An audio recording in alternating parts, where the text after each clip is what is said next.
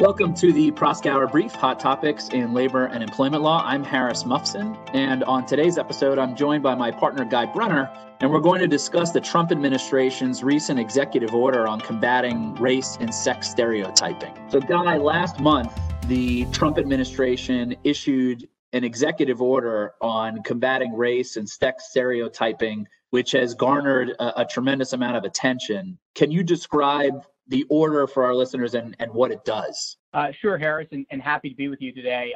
Essentially, the executive order, it does a number of things, but with regards to the government contractor community and government contractor employers, what it does is it restricts the concepts which government contractors can include in their employee diversity and awareness trainings, and imposes certain penalties and sanctions, including debarment for failure to comply. So what sort of concepts are covered by the executive order in terms of training?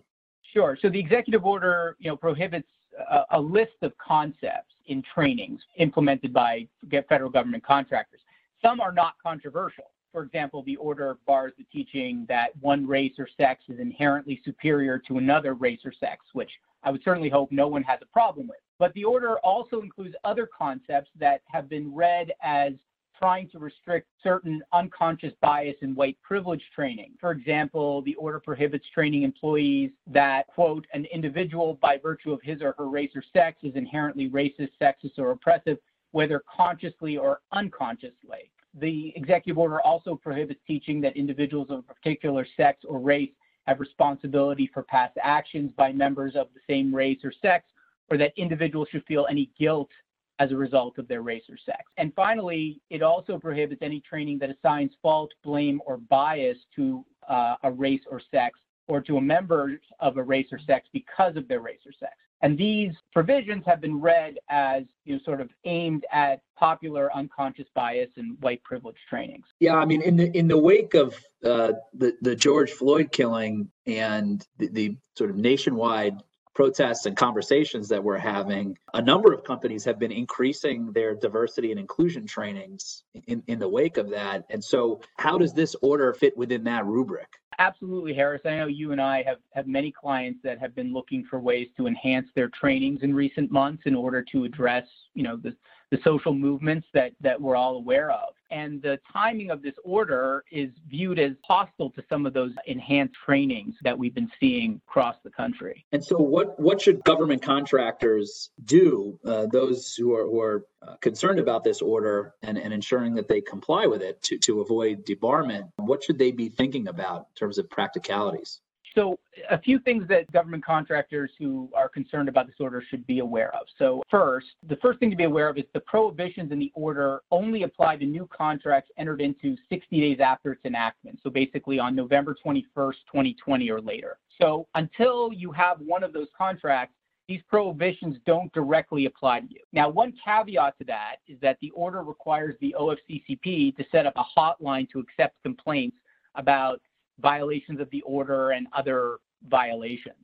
And that hotline is already in place. And the OFCCP has stated that even if you're not subject to the order because you don't have a new contract, trainings that violate the order could also violate some of the other provisions that are regulated by the OFCCP, like Executive Order 11246. So while only contractors with new contracts will be subject to these prohibitions expressly, all contractors need to be aware of them and understand that they could be investigated if an employee submits a complaint to the hotline. The second thing that contractors should be thinking about when they're thinking about what this order means for them and what they want to do, particularly do they want to enter into any new contracts with the government that contain these provisions, is, and look, I hate to speculate about anything, particularly politics, but in the event there is a change in the administration, it's a fairly good bet that the order is going to be rescinded.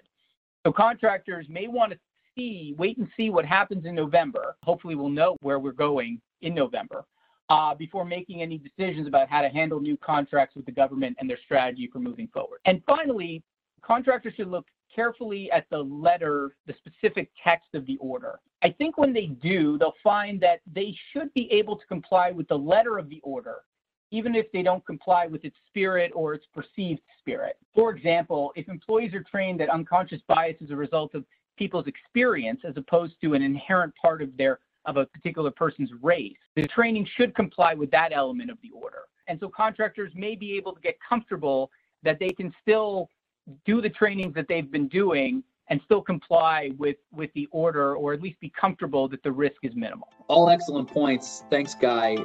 As always, your insight is really valuable here. And thank you for joining us on the Proskauer Brief today. Stay tuned for more insights on the latest hot topics in labor and employment law, and be sure to follow us on Apple Podcasts, Spotify, and Google Play.